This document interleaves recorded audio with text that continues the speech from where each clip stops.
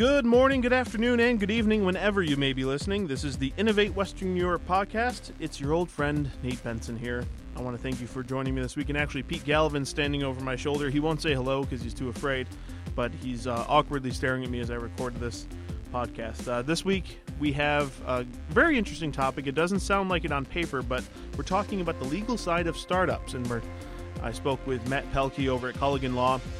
They don't specialize in startup law because for ethics reasons in New York State, you can't say you're a specialty type law firm from what I understand. But they deal a lot with startups, and again, not specifically, which Matt was quickly able to point out to me. Yes, although New York State ethics rules don't allow us to use the word special or specialty. Okay. So with that caveat aside, we do a lot of focus on startups, entrepreneurs, and basically entrepreneur lifestyles and the legal needs that come along with that. I'll be honest, the extent of my legal knowledge is that I've never been arrested. So that's so if my questions You're doing well. It's all right. Questions don't sound overly intelligent from a legal standpoint, I apologize. So you do a lot of work with startups. What work do the startups need? What kind of legal either advice or just what legal challenges are there for someone starting up, especially in New York State? Sure. So, obviously New York State has a ton of regulations. No. And as a startup, it's not always easy to navigate that. Yeah. You don't know what you don't know. Right. And, that's where, working with an attorney, comes in handy on that side. But there's so many issues, to go back to sort of the original question.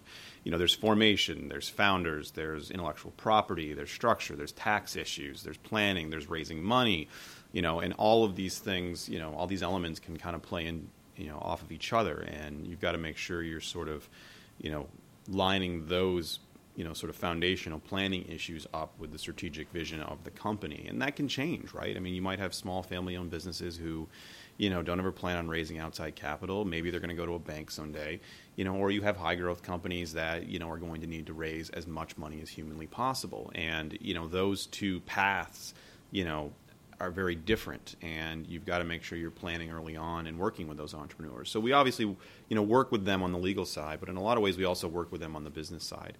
We offer, advice. We work with them to find mentors. We work with them to build teams. We work with them to find the right fit, whether it be Launch New York or Z80 Labs or encouraging them to apply, to 43 North. There are a lot of programs that can help them, and obviously, while we do legal work and we're certainly willing, to put in the effort on the business side of things, we can't have that be all of our work because it's not work that we actually bill for. So, we have to keep the lights on, so we try to, have them partner with folks in the community who can really provide those services. So from assisting a startup standpoint, is that kind of is it a pro bono thing, or is that a revenue stream for your law firm? It's something we see as sort of a value add for clients. Okay. We understand a lot of the needs for startups. We are investors, we are founders, we are directors. We have that level of involvement with companies independent of what we do for a living. So we get those considerations, and we understand that there are better uses of funds, for early stage startups than, putting all their money into a law firm. So while we do provide legal services, and we certainly charge for those legal services, we're pretty flexible in how we work with startups, and we understand those needs, and it's unique to each company. So we do have that level of flexibility. The sort of value-add business services side of things is something we do outside of that, whether it be grabbing coffee with someone at 8 a.m., to chat about, who they can talk to for investors, getting text messages at 2 o'clock in the morning, asking me a question about, well, what should we do here, or introducing them to, folks who could be on their board of directors, who can provide industry experience and that knowledge to allow their companies to grow. Those are services that we don't bill for, but it's services that help our clients grow. It helps the startup industry grow. It helps the ecosystem. And as you keep adding those pieces, the idea is to get critical mass. And I think, we're starting to see that. What do you think is the biggest, well, I guess, backing up before, how long have you guys been really assisting startups? And how long have you realized that this is a growing marketplace here in Western New York? So the firm was founded a little over 3 years ago around this idea of being advocates for business and also for community, but certainly entrepreneurs and startups. That's when the idea started being executed. That concept started sort of coming into the picture. Probably a year or two before that. We all kind of had different paths and ended up at the same point. I know John and David had been working together at a larger firm. David helped found the Buffalo Angels Fund. He founded Launch New York. I helped found Startup Grind Buffalo. A lot more of sort of the grassroots entrepreneur side of things. David did a lot of work on the investor side of things. And we both kind of came together at a similar point and, decided that this was something that we believed in, not just from a practice of law perspective, but looking at the long-term sustainable growth of Buffalo, and said, if we're going to really have growth that lasts beyond just my generation, it's got to be through startups and through entrepreneurship and through creating new growth in our community. And that's kind of how I ended up in startup work, was that I honestly was an economic development policy, geek, and, had kind of gone back and forth about, how I saw, that playing into Buffalo's future. And, of all things to be a geek about. Yeah, I was. And, we sort of looked at, okay, what are your two options, right? You can basically provide, tax incentives and, grants through the state and through, IDAs, and, you can get folks to, maybe move here that way. But at the end of the day, in a lot of ways, you're really just shifting money around, right? If you convince a company from, Ohio to bring 5,000 jobs here, but in Ohio they're losing 5,000 jobs, you really haven't created a whole lot of growth from a, net perspective.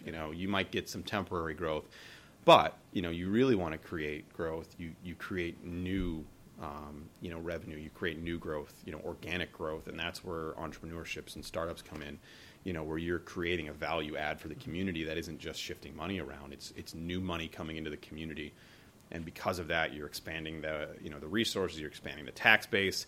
If that entrepreneur is successful, success breeds success, and you can kind of keep going down that pathway. Now, obviously, the government can help facilitate that, and I think we've seen that, or we're starting to see that. But that's kind of how I ended up where we did. And a lot of times that growth, with IDAs and government grants and things like that, it's really not even sometimes shifting real money. It's just, the appearance of this, and, in 6 months that company's either gone or they've moved on to a better deal somewhere else. Exactly. And that's, sort of experiencing that firsthand is how I ended up, just from a personal policy perspective, saying, okay, you know what? I care about this community. If we're going to see it move forward, this is where we need to invest our time and resources. So that sort of broad philosophical idea sort of underlies, what we do here. And, for every hour, we're putting into, billing for a client, we're spending an hour, whether it be counseling a business or volunteering or, sitting on a board, being involved in that ecosystem, in that community. What are some of the biggest hurdles then for a company? Again, they don't know what they don't know. Just like even in my business, I don't know what I don't know. That's why I interview people. Sure. So what's okay? I've got this good idea. Now what? What's my biggest hurdle out of the gate? I think a lot of times folks struggle with regulations, and that depends. It depends on what industry you're in. Yeah. You could be starting a brewery or a distillery and have a whole set of regulations that you don't even know, you're not even aware of. And you could be starting, a cheese farm, right? Or having difficulty understanding what applies to you. And then you've got to add in the layers of, workers' comp and unemployment insurance and, tax issues and, hiring somebody and, labor, compliance, it can be a full-time job just keeping up with the regulations. Yeah. And for a small startup company who maybe doesn't have the cash to bring somebody in full-time and do this, you can end up in a situation very quickly where, the state's sending you bills for $30,000 saying, and you have no idea how, A, what you've done wrong, or B, how to fix it. And, unfortunately, then you can be in a situation where you have no choice to call a lawyer. And, what you like to see happen is you sort of get ahead of some of those issues early on. And frankly, the state could do more, to help in those situations. The state can be very aggressive in some of those compliance areas, and not really working with businesses, really just sending out the invoice and, saying this is what you owe the state, not how can we work together and partner. And it's also difficult and frustrating. I've seen it many times of just trying to communicate between the different agencies, right? Mm-hmm. Well, I sent this form to the Department of Taxation and Finance. Well, you didn't send it to the Department of Labor. Well, can't you just get it from the Department of Tax? No, you have to send a separate one to us with a check, but then you've also got to get a copy of it from what you sent to the Department of Taxation and Finance, have them mail it to you in order to mail it back to you. And I'm like, aren't you guys across the hall? It can be, you kind of take a step back and look at it and be like, this is an absurd system, and trying to make it easier, for people to start businesses, for people to pursue ventures, and that's what we need to do more of. And the state, the county, the city can do a lot to help that. You're painting a picture that's not necessarily easy to do a business in New York, and Governor Cuomo would say otherwise, but that's a whole nother. Well, listen, there are a lot of benefits to doing business in somewhere like Buffalo. Sure. You have relatively low cost of labor. Yeah. Especially when you look at somewhere like Silicon Valley or Boston or New York. Your real estate prices are relatively low. People complain about our taxes, and while there is some truth to that, you look at these other areas that are hotbeds for startup activity, we're in line. Yeah. We're California, Texas. Yeah. These aren't these aren't places that, for the most part have no taxes. We're right up there. Our property taxes are a little bit higher, but on the other hand, our real estate values are considerably lower, so our actual net tax levy, really isn't that much different than what you see. So, you look at that, you look at the fact that, we've got the medical campus, obviously taking off and really taking root, and then you've got, a startup ecosystem that is finally starting to kind of, get into its own, and you really do have the pieces here that can make a city a great entrepreneurial ecosystem. And, that didn't just happen. A lot of people put a lot of effort into it, over the last decade. Yeah. And over the last, maybe 4 to 5 years, we've really seen a ton of progress. But we obviously need to keep pushing that and keep moving forward. I moved here in 2007 to finish up school and decided to stay. I'm from Central New York originally. And so you've seen the progression, or the change. Progression. Well, I every politician I've ever, they always claim they're the reason why. Oh, absolutely. So yeah. Obviously the reason it's me. I think it's because of me when I moved here, but nobody seems to be catching on to that. The logic's pretty similar. I think it's It seems to make sense. But so you mentioned the medical campus. Obviously, it's a hotbed right now in 43 North, Z80, the Innovation Center, and all that. They're all based out of the medical campus. A lot of diverse companies are coming out of there. Where do you think? I think I might know the answer. Obviously, it's probably the medical field, but what's some of the most interesting fields of startup and innovation happening right now in Western New York? You've seen, obviously, medical. Yeah. And, I say medical, biotech, but you've also seen, we're starting to see some tech companies actually get, some traction, and that's great. Some energy companies. We need to acknowledge that we're not going to be Silicon Valley. We might be something that, has the same economic impact, relatively speaking, but it's not going to be a bunch of apps and tech companies. It's going to be in manufacturing. It's going to be advanced manufacturing. It's going to be, biotech. We're going to have a much more diverse, sort of portfolio, and that represents, historically what Buffalo has been. It's kind of in a way where our roots have always been. And it makes sense, right? You have investors. You have advisors, you have mentors, you have, professional services that are used to sort of operating in this space. So your institutional knowledge that's built up over, a couple centuries or decades at least, is really, focused and comfortable in these areas. So just by that virtue alone, you're going to see more focus there and more effort put in behind that. Now, you're going to obviously see tech come along as well, but I don't think you're going to see the concentration that you get with somewhere like Silicon Valley. What companies that you've been working with? I'm not sure if you're able to even tell me. what's gotten you really excited? Is there anything specific? Well, so there is attorney-client privilege, Yeah. so there's only so much I can really say. But I can, what I will tell That's you. not just a movie term. That's legit. That's legit. And confidential. been telling me the truth. Confidentiality. I mean, there's this whole book of rules with the state that we have to follow. Right now, I've got under 100. You're, listeners. yeah. It's not... Oh, good. I'll just keep putting these footnotes in as we go along. I can give you the page references. No, so it's, what gets me really excited, is working with companies. Mm-hmm. And it doesn't necessarily restrict that to a particular field. I really enjoy working with the entrepreneur who has a vision, who has a goal, who has an idea, and wants to execute on that. Right. And that's sort of, in some ways it's me living vicariously through the entrepreneur, right? That's why I do this series, because I didn't go to engineering school. Right. And I love science, but I'll do the stories. You get to live vicariously through them. And, the way that our firm is set up, we really do become part of that team. We become a partner with them, not in an equity sense, but, in a working with them, and helping them, through challenges, helping them, achieve their goals, helping them progress.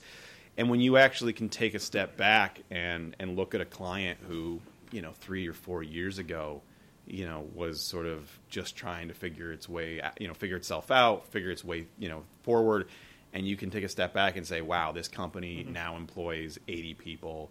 This company is expanding, constantly. There is a real sense of satisfaction for me personally to say, okay, we had this concept, right, of wanting to, help startups, help the startup ecosystem, and by virtue of that, create sustainable economic development in Western New York that's organic, and you can actually see that play out. Mm-hmm. You can see them renovating buildings. You can see them, reinvesting in Western New York. And these are people that care about Western New York legitimately, people who are from here, people who have roots here, people who want to see this area thrive. And in doing so, really go out of their way to give back to the community. That, to me is very satisfying and what I enjoy most. Now, not every company is that story. Sure. But we're also here to help those companies that don't succeed. Okay, acknowledge that there's risk. Most startup companies are going to fail. It's percentage, it's statistics. Yeah. It's law of averages. How do we plan for that? And have that conversation. And if the time comes, look at a turnaround plan. Look at bankruptcy, which, people tend to be terrified of, but that exists for a reason, because we want to encourage people to take these kind of risks. We want to encourage a society that, isn't afraid to go out on a limb and try something. And if it doesn't work out, we don't want to put them in debtor's prison. Sure. That's generally a bad idea. We threw that out a long time ago. So, working with those clients under those circumstances as well. Obviously, you don't want to abuse it. Somebody's filing 6, 7, 8 times. That's a different story. But that's sort of When I look at Launch New York, Startup New York, and it's certainly easy for critics of any government program, especially in New York State, to automatically say it's not working, it's not going to work. Is that maybe just a misconception of startups themselves? Because, I look at a company like Flock USA. They've started with 3 employees. They've now almost got 80. Post-process, a startup New York company started with 2 employees. They now have 12. So, in terms of volume, it's tripling, quadrupling their workforce. But to the average citizen, it's like, it's only 80 people. It's only 12 people. Right. But to the company, that's a huge growth. So you get a lot of politicians who use this as talking points, right? You take complex issues, Yep. you boil them down to a one-liner, and you get out there and you pound your fist on the on the lectern and make a press release about it. Yep. It's easy to do. Yeah. It's misguided. It's naive at best. When you're talking about a startup entity, most of those companies are going to lose money for at least 3 years. Yep. Period. It's going to take a while for that investment to actually have returns. And if anyone thinks that, a startup is going to receive Startup New York space in its first year and employ 100 people by the end of that year, you need to study up a little bit more on entrepreneurship, because you clearly are missing some facts. Mm-hmm. Whether or not Startup New York or the various programs succeed, it's too early to tell. I think they're good concepts. I think it's certainly, we've seen companies who have stayed here because of that. But are all of them going to be success stories? No. Again, it goes back. Most startups are going to fail. And most people, when they think of a startup, they think of Facebook, or they think of Right. a Snapchat, or No. some conglomerate that Right. now has thousands of employees. Right. But at And one point, that was like a guy in his dorm room with a Yeah. computer, Right. trying to figure out how to make something work. And, you just don't go from $0 to $1,000 an hour. not in, a few months. The sort of, really great success stories. I mean, even look at ACV Auctions. Yeah. Who They've had a great year. They've had a great year, but I don't remember what it was. I think they were just in the news about their latest round. I think they're up to maybe 20 or something employees. And that's a great success. But somebody not understanding the startup ecosystem, we look at that. Well, you hired 20 employees, so what? You got $1 million. Well, the idea is that in another year, in 2 years, in 3 years, in 5 years, that's exponential growth. Yeah. That's not just 20 employees a year. That's hopefully in 5 years, employing a couple thousand people. Yeah. And that is organic new growth for Western New York that did not exist. This isn't shifting money around and calling it growth. This is actually new money coming in. And to me, there's a lot more bang for your buck in that than, giving a check for, $10 million to some Fortune 500 company to plan its headquarters here for 10 years and then pull up and go somewhere else, or ask for another, $10 million in tax breaks, or threaten to leave, because that's the game that gets played, right? Give us 10 million or we're going to pull up and go to Cincinnati. Yep. And basically all you've done is taken a lot of money off the tax rolls. And we justify that by saying, oh, well, when that tax break is up, they'll start contributing to, the tax base. And as we've seen time and time again, that generally speaking doesn't happen. A lot of times it's just delaying the inevitable of they're going to leave. Hopefully not, and I'm certainly not advocating for it. But we've seen it time and time again, like you said. So what, studying this on a daily basis as you do, what could be done? And of course, if you knew, maybe you'd be running for office. But what, in your professional opinion, what could make things easier for startups in not just Western New York, but New York State? I think New York State, can improve, its relationship with startups by making the regulatory system easier. That doesn't necessarily mean, slashing regulations. It just means making it more user-friendly, right? Not having to go to 10 different agencies to try and accomplish one task. Streamlining a lot of that, making interagency communication, more robust, so that if I correct something at the Department of Labor, I don't have to send 15 different faxes to 15 different people. And they're faxes because nobody can email. It is 2016. Yeah. So, maybe email would be a good start too.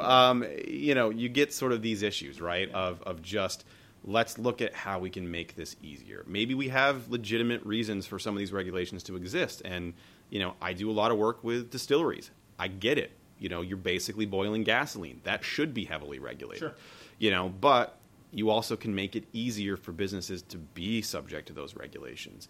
Whether that means you have somebody whose sole job it is in Albany to, basically shepherd companies that are startups through this, listening to the businesses themselves. I'll tell you, one of the most successful things that I've seen done, by regulators in Albany and some legislators here in Western New York was having a craft beverage roundtable, back in December, I think. And what they did is they sat us all down and they said, okay, there's obviously heavy regulation here. What changes can we make to make your lives easier? And we sat there for 2 hours with, Vincent O'Brien from the SLA, who's special counsel. Vincent, his name's Vince. Kerry O'Brien, who was the CEO. And, walked through, okay, on a practical level, here's where we're getting hung up. You don't allow electronic submission of these forms. It's 2016. We should be able to do that. We can't serve or sell alcohol before noon on Sundays. And people kind of laugh, oh, it's the mimosa bill. Well, here's how that practically plays out for producers. We have to rent space somewhere for events. Say it's, Christmas in the country. And we have to pay for a weekend for that space. But from the hours of 8 a.m. to noon on Sunday, you're not making money. We just sit there and tell customers, I'd love to sell you a bottle for a Christmas present or whatever for the holidays, but I can't. So you get this level of absurdity that really does have an impact on the day-to-day life of businesses. Now, you could certainly replicate that, throughout other industries and work with those groups, the actual, small businesses and startups to say, how can we make your life easier? And really listen to them and work with our legislators to basically put forth that legislation to make it easier. That's something that has shown itself to be very successful. Looking back, you mentioned earlier you were influential in the startup grind. That's starting another round. What attracted you to do that? So the story behind that was actually somebody from 43 North, I believe it was John Spitz, was in Toronto. I guess it was almost 3 years ago now. It was right before the first round of 43 North. And he had attended, as sort of the promotion of 43 North, a Startup Grind Toronto event. And he put out a comment, I think, on Twitter and said, just attended my first Startup Grind event. Buffalo really should have this. And I think there was a group of 6 of us who replied and said, well, let's do it. And it was an interesting process, to say the least. It is a program of Google. For those who don't know, walk us through what the Startup Grind is. So it's a speaker series, and we sort of take the summers off, and we don't do much in December because of the holidays. But it's otherwise a monthly speaker series, and it's sort of like a intimate fireside chat, and it's our director asking questions and sort of walking through a conversation, with various members of the entrepreneurial ecosystem, founders, investors, mentors, partners in that, and walking through their story and listening to the lessons that they've learned, and hearing that in a very personal way, getting to interact, getting to ask questions. There's also a networking component to it where you can meet folks. So we saw the value of that sort of grassroots entrepreneurial programming. And the nice thing about Startup Grind, in addition to the value you get out of it, is that it's sort of the lowest barrier of entry to the startup ecosystem, right? You don't have to be committed to starting a company to come and learn. You've got that little spark. Maybe you've got a little bit of interest. You want to see, you want to learn more. You're not ready to go to a startup weekend where you're committing, 3 days to basically doing nothing but this. You don't have an idea where you want to go to Z80, but you want to learn more, and it's something you've thought about, and it's something you've considered, and you want to learn more. And it's a really great entry point for folks. And one of the things that we, once we sort of realized that, right, we started making sure that some of our sponsors, were vendors that could help people, attorneys, branding, nonprofits who focus in this area, so that if folks had questions, while they were there, they could say, hey, I'm thinking of doing this, but I have no idea where to start.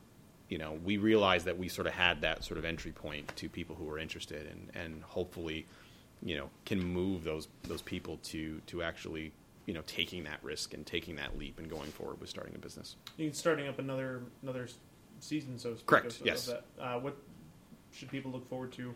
I have to admit that while I am still involved, I have had to take the last few months basically and take a step back. I'm helping my wife with something, and probably won't be able to re-engage at the level I was until later this fall. Got it. So looking forward, and kind of wrapping this up,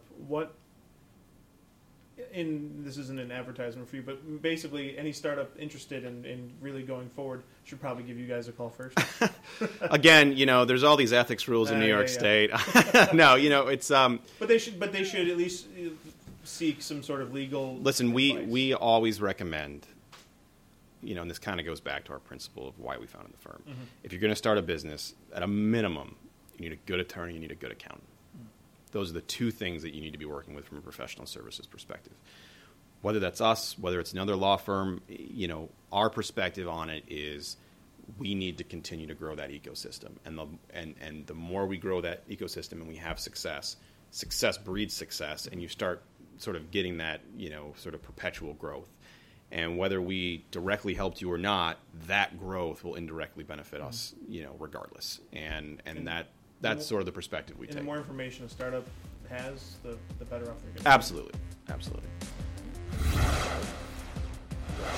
I want to thank Matthew Pelkey from Culligan Law for joining me this week on the podcast. If you're a startup or entrepreneur looking to just get started, get things rolling, get that idea off the ground, and you just want some legal questions answered, feel free to reach out to Culligan Law at culliganlaw.com or on Twitter at Culligan Law. That's COLLIGAN Law.